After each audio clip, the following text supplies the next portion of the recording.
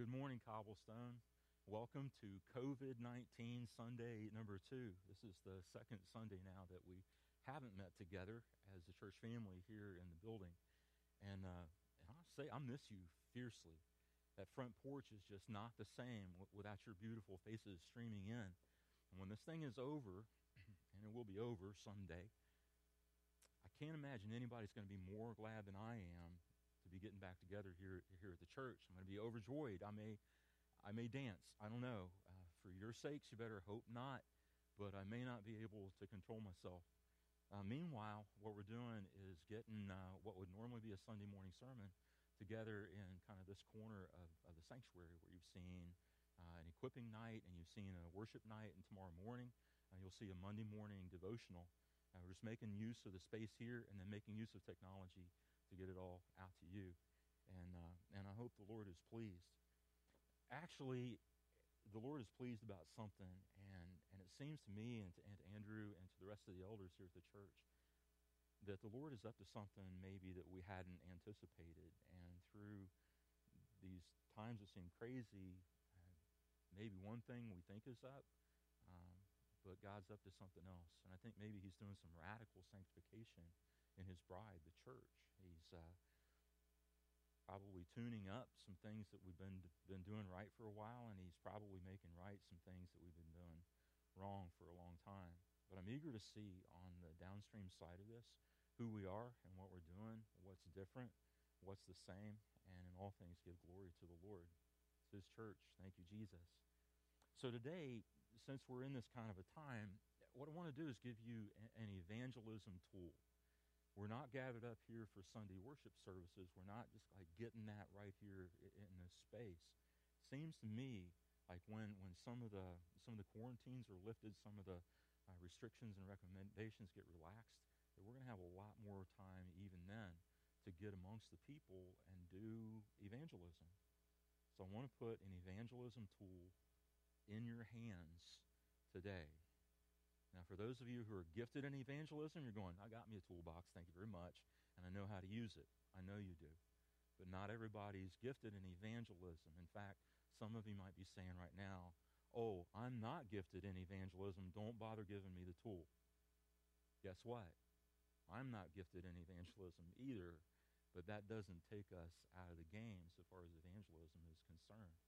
You see, evangelism is one of those things where one of those aspects of the Christian life where you don't have to be gifted in it to do it, but you do need to be equipped. So why would I say that? Here's how we can know, and it comes from Scripture. Yes, Ephesians 4:11 does say that Jesus has given to his church evangelists, those who are gifted in evangelism. But y'all are not the only ones the Lord expects to do evangelism. In that same passage, it's that verse and the next one that says he has also given 4 other gifts to his church. He's given prophets, apostles, shepherds, and teachers along with the evangelists. And what all 5 of those gifted groups have in common is their purpose. And their purpose is for building up the church. That's what we do together. So I know the Lord is up to something. I know it's going to be glorious, and I am in 100% agreement with Philippians 1:6. And I am sure of this, it says, that he who began a good work in you will bring it to completion at the day of Jesus Christ. So yeah, we have a little bit kind of a different arrangement here. What I've done is I'm taking you a little bit upstream in the sermon preparation process. I'm going to show you kind of how it comes together rather than just bring in what's the end of my work or one of the other Andrews or one of the other preachers on a Sunday. What you see here, what I'm leaning against, is actually the desk from my study at home. I brought it up here to the church just as like a token. And you can see on here that it's not very big. It's definitely not very fancy. It is a place to put books. So what I got recreated here a little bit, kind of, sort of, is a setting like if you were to show up at my house and say, hey, John, what are you working on? I would say, have a seat. Let's take a look. And you can see on the desk here, these are like the tools of the trade. This is like the nourishment for for a believer in Jesus Christ. This is the living and active Word of God. Got the study Bible right here in the middle, and that's like the beginning. Over here, got another Bible that's in like a functional equivalent version, and I'll reference that every once in a while. Got a commentary from about 65 years ago. Got a commentary here from about 55 years ago. Underneath, this thing's called the Biblical Illustrator, and that's excerpts from sermons that go back anywhere from 150 to 500 years. And then, of course, with the commentaries, I got my old buddy Matthew Henry, and he goes way back as well. What you might not recognize, if I hold it up for you, is this thing called, I call it a puke sheet. Right. Sorry about that. But as I pray and study and listen, I keep this thing handy along with a pen and whatever. Like, I got something I need to get written down before it leaks out of my head. I kind of, puke it onto the sheet. So that's kind of how it rolls. There would be a laptop and that kind of stuff. And to finish getting you oriented in my workspace like it would be at home, it would go kind of like this. Over to this side, there would be a 6-foot-long bookcase. And right over there, there'd be a 6-foot-tall bookcase. Right behind me would be a double-wide 6-foot-tall bookcase. And right over here is a file cabinet. I have no idea what the file cabinet's for, so I pile books on top of it. But that's the workspace itself, the study. It's like a little 9x12 area in the upstairs of my house. My favorite part of the workspace, though, goes like about 22 feet out that way. And at the end of those 22 feet, there's a big row of east-facing windows and a window seat. And that open space in between makes a great place to pace and pray and listen to the Lord. And that window seat against the windows makes a great place to kneel and pray and listen to the Lord. So if you're catching a theme there, there's a whole lot of listening to the Lord and leaning into that whole thing, like Jesus said in John chapter 7, where he said, my teaching is not my own. It is his who sent me. And so always, if we're teaching here and bringing a message from God's Word, we want to make sure everybody knows that the message isn't mine, the teaching isn't my own. It's his who sent me. And I pray like several times through the preparation of something like this to, oh Lord, use me as a man of truth to work for the honor of the one who sent me and go about it kind of that way. So this evangelism tool that I told you about, it's called the Romans Road. And it may be the single most effective evangelism tool the church has ever been blessed with. I'm going to put it in your hands if you don't have it already. We're going to walk this thing through. Now, how might you go about using this thing? Well, you know your context better than I do, and the Lord knows your context even better than you do. He provides dozens and dozens and dozens of opportunities, large and small, that may span a long, long time. What I think will help is for you to have this on kind of on lock and load. You will have practiced it. It's very simple, really, and it picks up the plan of redemption from beginning to end, from problem to solution on into glory. Today, what I'm going to give you is not just the how, the tool itself, but I also want to give you the why. Why would you cooperate, especially those of us who aren't gifted in evangelism? Why would you work in that way along with the Lord to work evangelism? So you get the how and the why. And I believe the Holy Spirit's telling me that if you understand the why, the how will just flow naturally out of your love for Jesus and your love for others. So if you're ready, once you get a Bible, get it open. Probably should have told you this a couple of seconds ago. But go into the book of Romans. It's about halfway through the New Testament, and you're going to go to chapter 3. We got a few steps on the Romans road, and the first one is in chapter 3, verse 23. And it says, "For all have sinned and fall short of the glory of God." Okay.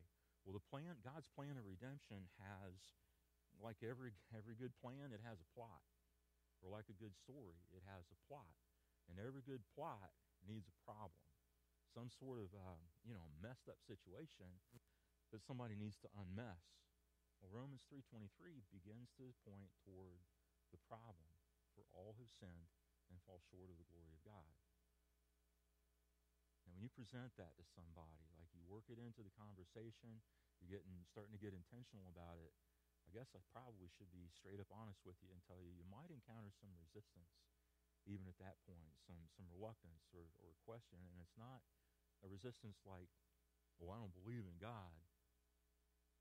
The resistance or the comment you might get back from the person you're talking to will probably be something more like, well, yeah, I agree.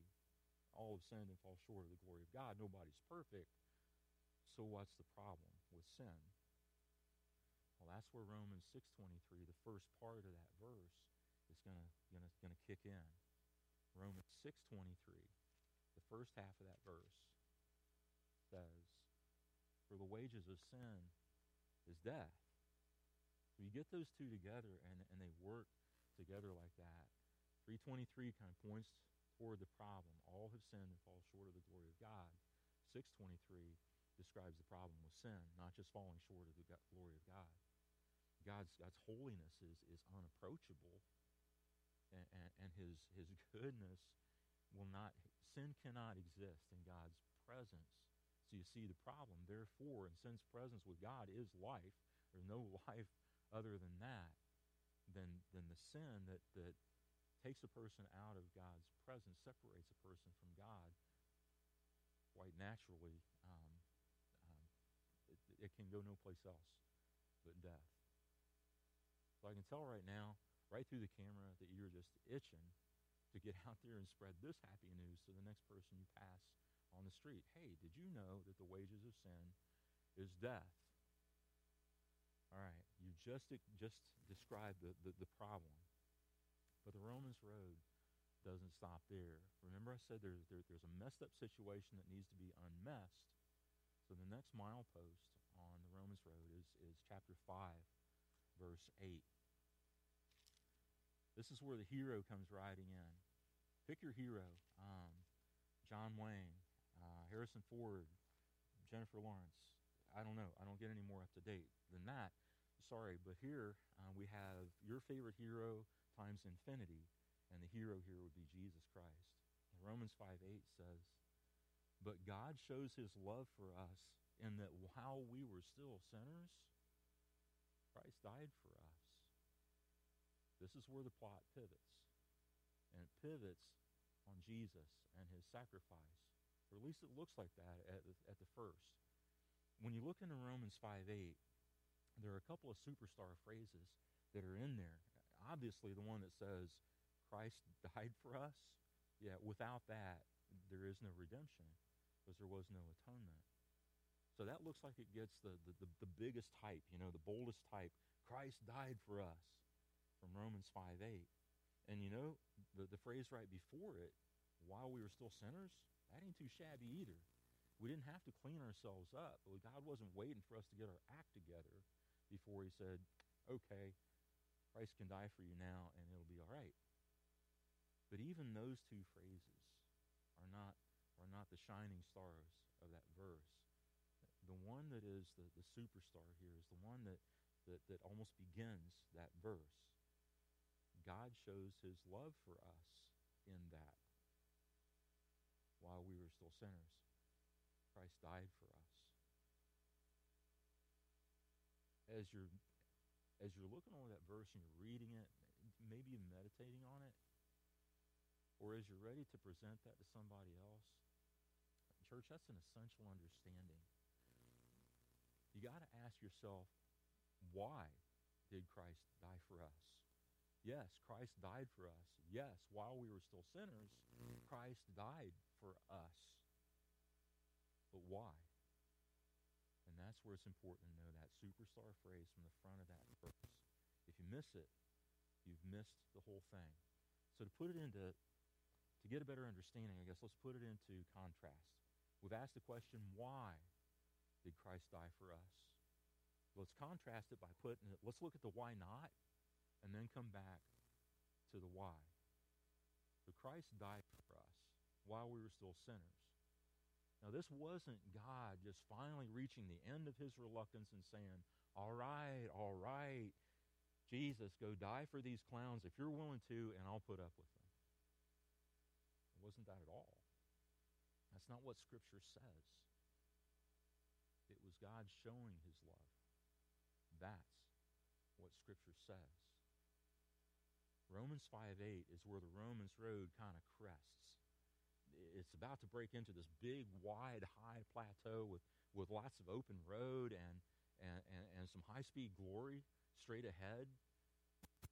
But church, don't go for the glory until the person you're talking to, this person God's called you to talk about the condition of this person's soul.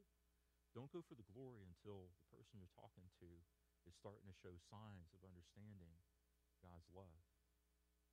The older I get, the more convinced I am that 99% of humanity's problems is forgetting if we ever knew how much God loves us. On this Romans road, if you're going to linger anywhere, linger right here. Linger right here. Get a pretty good understanding yourself of God's love. And the person you're talking to, this precious soul, who's you're concerned about this person's soul. That's why you're here. That's why you're doing this thing. Linger here and wait for those signs of beginning to understand God's love. The time will be right for the next step, the next milepost on the Romans road, and it's Romans 6:23. Not just the first part, but the whole thing. If you look at Romans 6:23, the whole thing says, "For the wages of sin is death." Nothing's changed in the first part of that verse since we saw it last. It's still 100% true, comma, but the free gift of God is eternal life in Christ Jesus our Lord. That's the rest of Romans 6:23. Nothing's changed. We just got the whole thing. Upstream of the comma, you got the problem.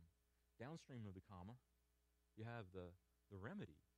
The hero, Jesus, he came riding in, and he provided the only solution that ever existed for the problem, and now we see both ends of it. But the free gift of life is eternal life through Jesus Christ, our Lord Jesus Christ. The one important thing to remember about Romans 6:23, whether for yourself or for somebody else, is the free gift of God mentioned in this verse isn't a free gift or some free gift or any old free gift. This is the free gift. This is THEEE, all caps, the free gift of God. Without this gift, there is no life. With this gift, there's life now, and there's life eternal. The cool thing about Romans 6:23 is, when you're evangelizing, when you're presenting the gospel in such a natural way that the Lord's going to provide you, he will. You get to this point, and if somebody understands God's love, this is just like part of the package. Like, oh yeah, of course. In God's unfailing love, why would he not? Of course he will offer me the free gift of eternal life through my Lord Jesus Christ. And it just rolls right. That's the high-speed glory I was talking about up on this high plateau. You got a realization there of, oh, there was the problem. That's long gone. Now we're into the remedy, like, oh, glory, hallelujah. And then when the time comes, you're ready to kind of close the loop and bring this new believer into an understanding of what this all means. Now remember, you're walking into something God had underway already. So, he knew it before y'all did, but that's okay. And it's important to hear it in our own ears. It kind of gets confirmed in our hearts and in our minds when we come to that. So the last official milepost on the Romans road is Romans chapter 10, verse 9. And I flip over there for a second. And it says, "If you confess with your mouth that Jesus is Lord and believe in your heart that God raised him from the dead, you will be saved." God makes the most important thing one of the very simplest things. Confess and believe. It comes down to that. God doesn't play games with salvation. He doesn't play hide and seek with the things you need to know about the saving of your soul. He's not trying to catch anybody out on a technicality. This is all very straightforward, and it is really Very simple. So you've got all the mileposts on Romans Road. 323, first part of 623, 5:8, love that one. 623 in its entirety, and the Romans 10:9. You can throw in verse 10 there if you want to, but 9 is a whole lot easier to get a hold of. 10 just unpacks verse 9 in chapter 10. So you've got it. That's the how.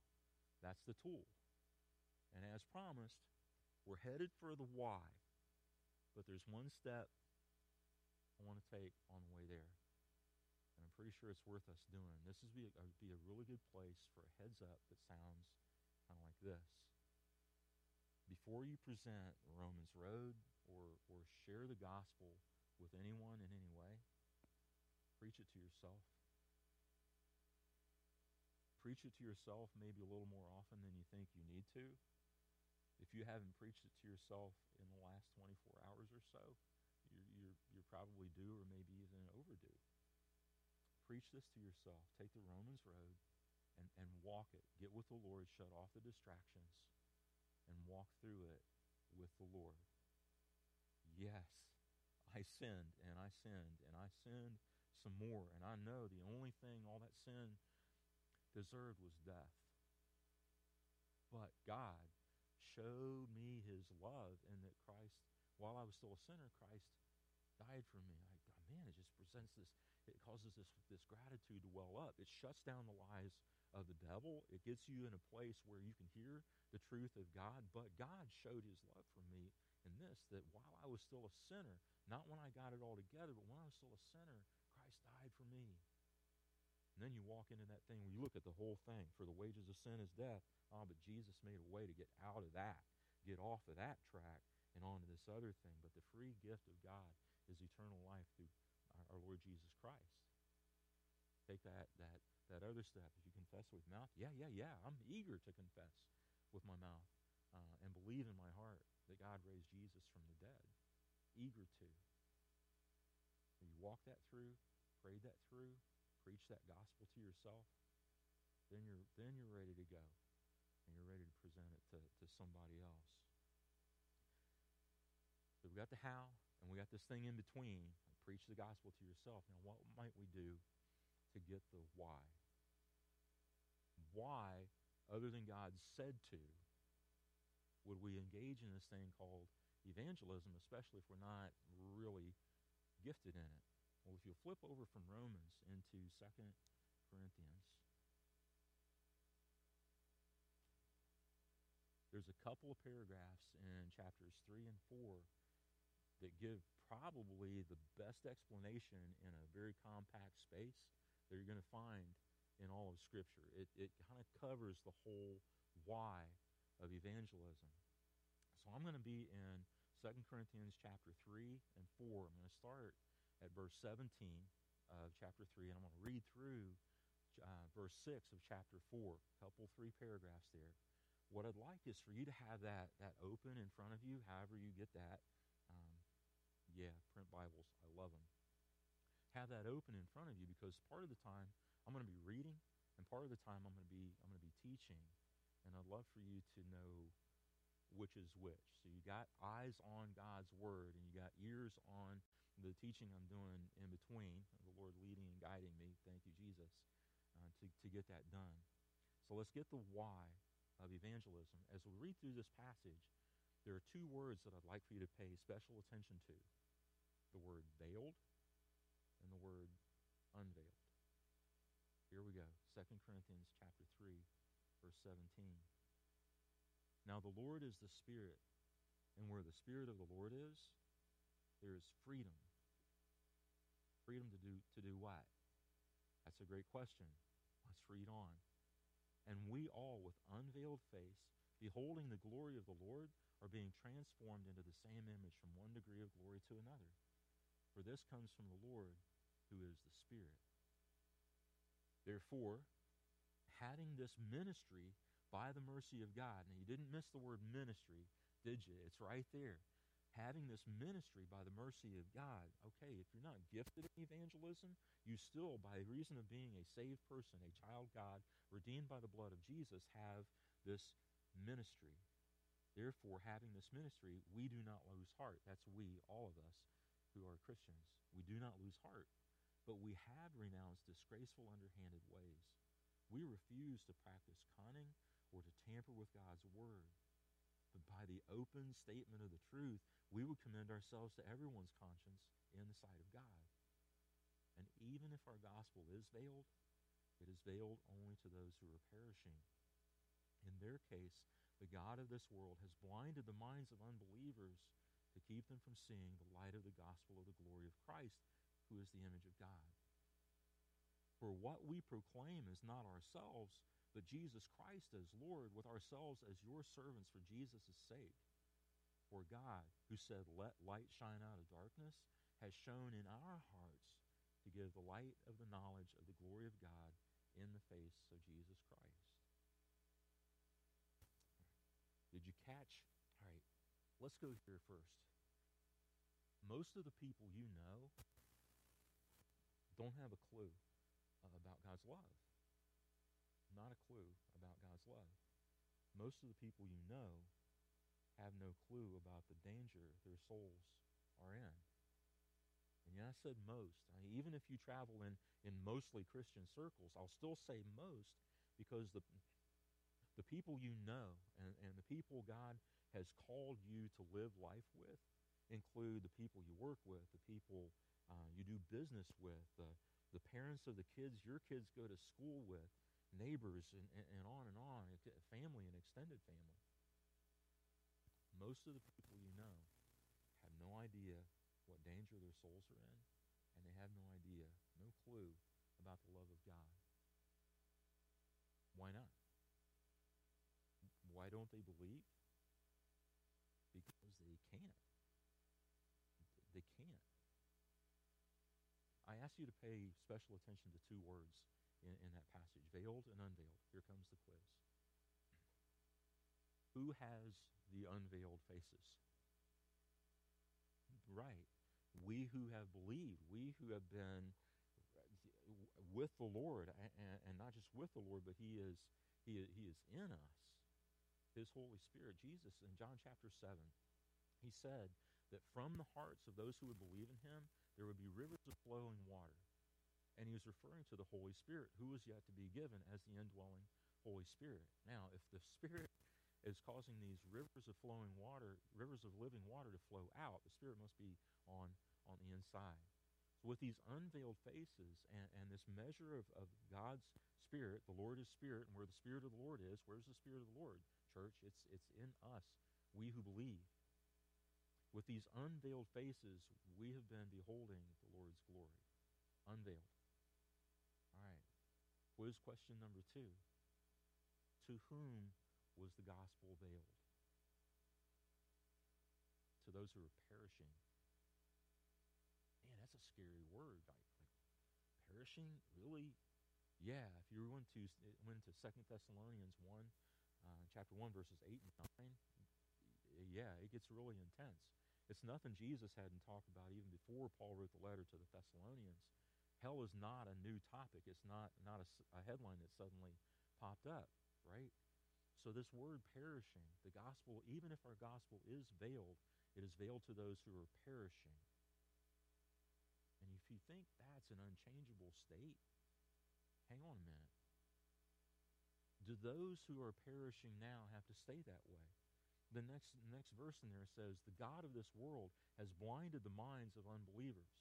So the God of this world, little g God, right? He's got this work going on, and some of it is effective. But His work doesn't have to stand. It doesn't have to roll like that for eternity. The state of an unbeliever's soul doesn't have to stay where it is. It can change. Yours did. But here's why we get engaged in this thing called evangelism. Again, we've got the problem that's toward the end. It's like flipped from the Romans road. The problem is at the end. People are perishing.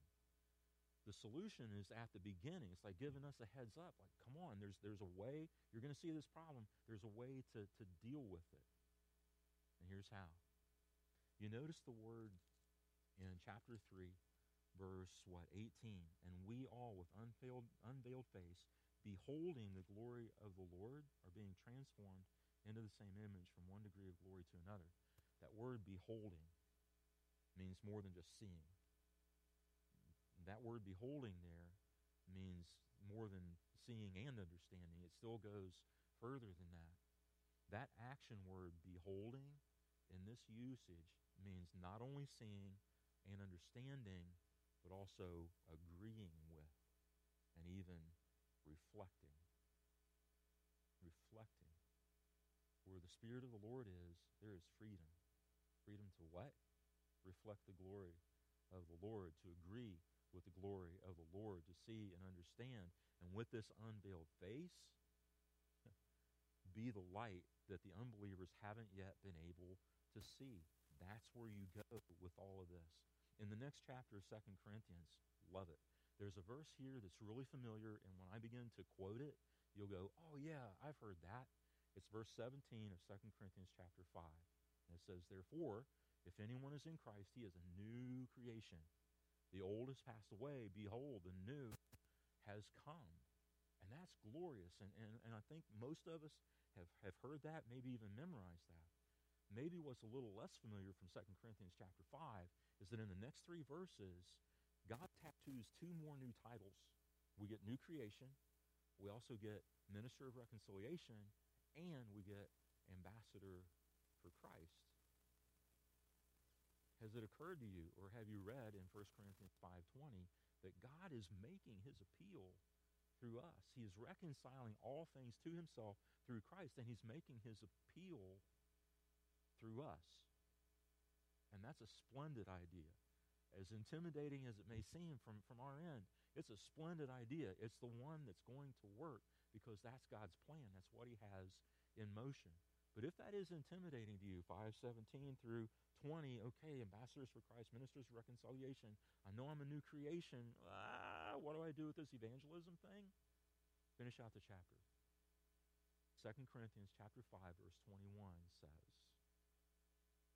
God made him who had no sin to be sin for us, so that in him we might become the righteousness of God.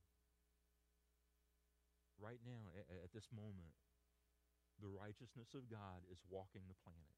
All over the face of this earth, from pole to pole, sea to shining sea, the righteousness of God is underway. And you're part of that. That's what you're doing here. You thought gravity was a force to be reckoned with? It's got nothing on this force, this righteousness of God, this plan A, one and only plan of God to bring redemption and salvation to the people. Yes, we are a part of that. So what happens then? If you got this unveiled face as a believer, as an adopted child of God, this unveiled face, you've been beholding the glory of God, you've been understanding, agreeing with, reflecting the glory of God. What happens when you come in contact with somebody to whom the gospel has been veiled and the God of this world has blinded their minds? Take a look at 2 Corinthians 3:16. This is so cool. But when one turns to the Lord, the veil is removed. The veil is removed. Through this open proclamation of the truth, the veil is removed. The veil is taken away. Does that sound familiar? The veil is, the veil, and no more veil? Does that sound like something Jesus would be pleased with? Something Jesus might even do? Sound like fun, participating and cooperating with Jesus in taking the veil away? Absolutely. Absolutely. You unveil a face, glory happens. There's another one to reflect the glory of God. You know what else happens? All that ratty work that the God of this world had done in blinding the mind of the person you've been talking to, it gets undone. It's no more. It doesn't stand. It doesn't work. The devil gets beat. The old-timers call it, this is such a Sasser kind of a phrase. I love it. They call it giving the devil a black eye. And that sounds like a whole bunch of fun. I went into a video store, all right? Don't judge me because I'm still renting DVDs. I went into a video store early last week, I guess it was. Just picking up something, Kay and I are going to unwind a little bit. It had been one of those days, one of those days. It was like the first half of Psalm 73 on repeat, on repeat, on repeat. Look it up. You'll know what I'm talking about. One of those days. So I walk into the video store, and on the screens around the store, the movie Independence Day was playing. Like, oh, all right, perfect. I'll get it. So I went over, got a copy of Independence Day, and I took it up to the counter to pay for the rental. And a young woman behind the counter, I handed it across to her. I said, "You got me with Independence Day on the screens here." Looked at me kind of funny. I said, "Yeah, I'm ready for the good guys to win." If you're ready for the good guys to win, she had no idea what I was talking about. If you're ready for the good guys to win, engage this thing. Engage this thing here, this ministry of reconciliation. Whether you're gifted in evangelism or not, you don't have to be gifted, you just have to be equipped. And Jesus done made a way for that in his church.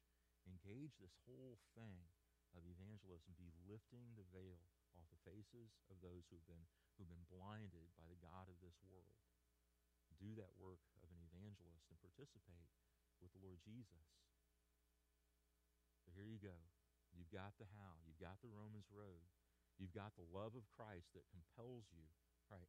The love of Christ. Why would you do this evangelism thing? Because the love of Christ compels you. Also in 2 Corinthians chapter 5. Why would you not?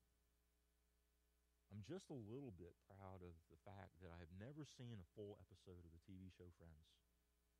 Be that as it may, I do remember a scene in a character named Phoebe, where Phoebe walks into this tense and dire situation that some of her friends are in.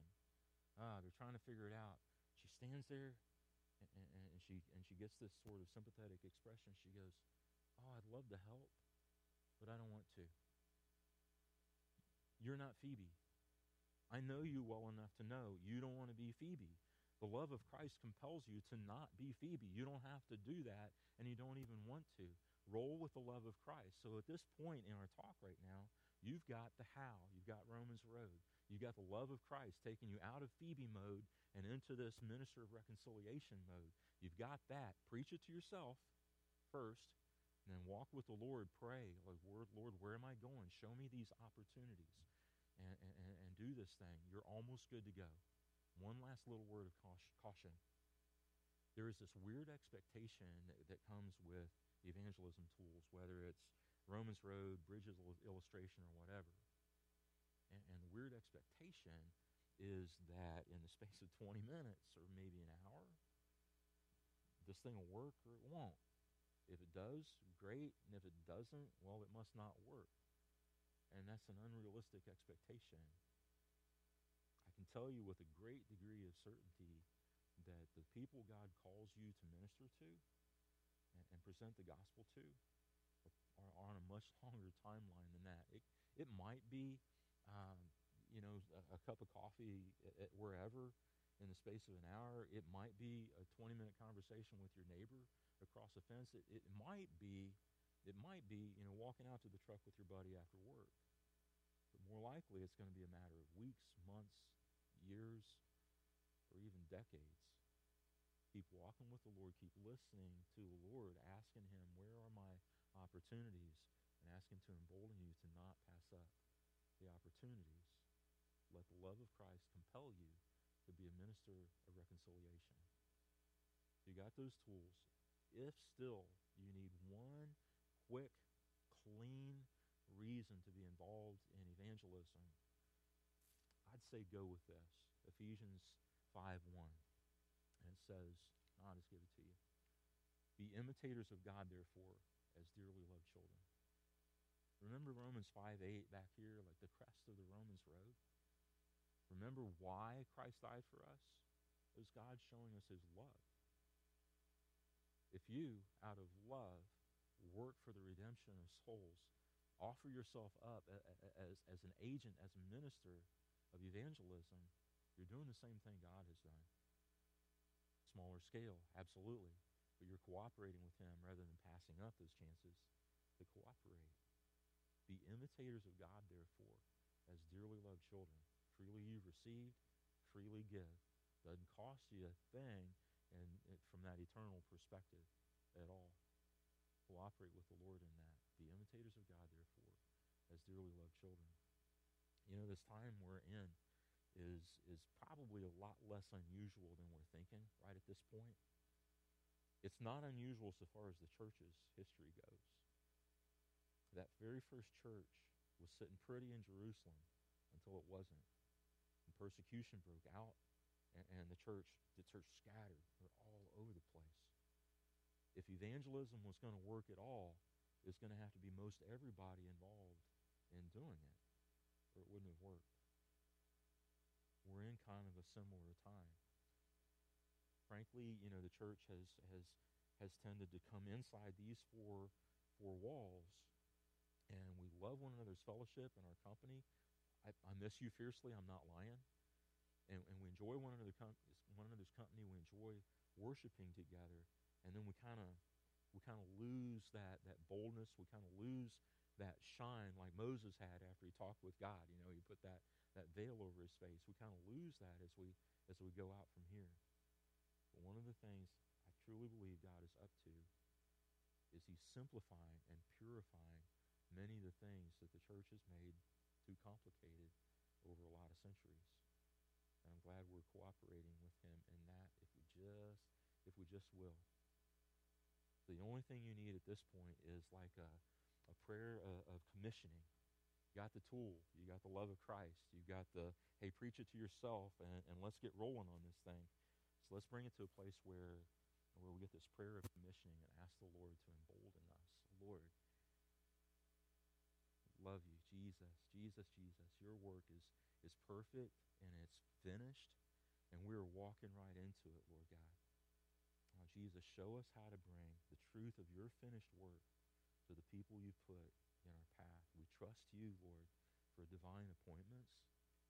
And Lord, where we might try to duck out, we're on the opposite end of the spectrum, manipulate.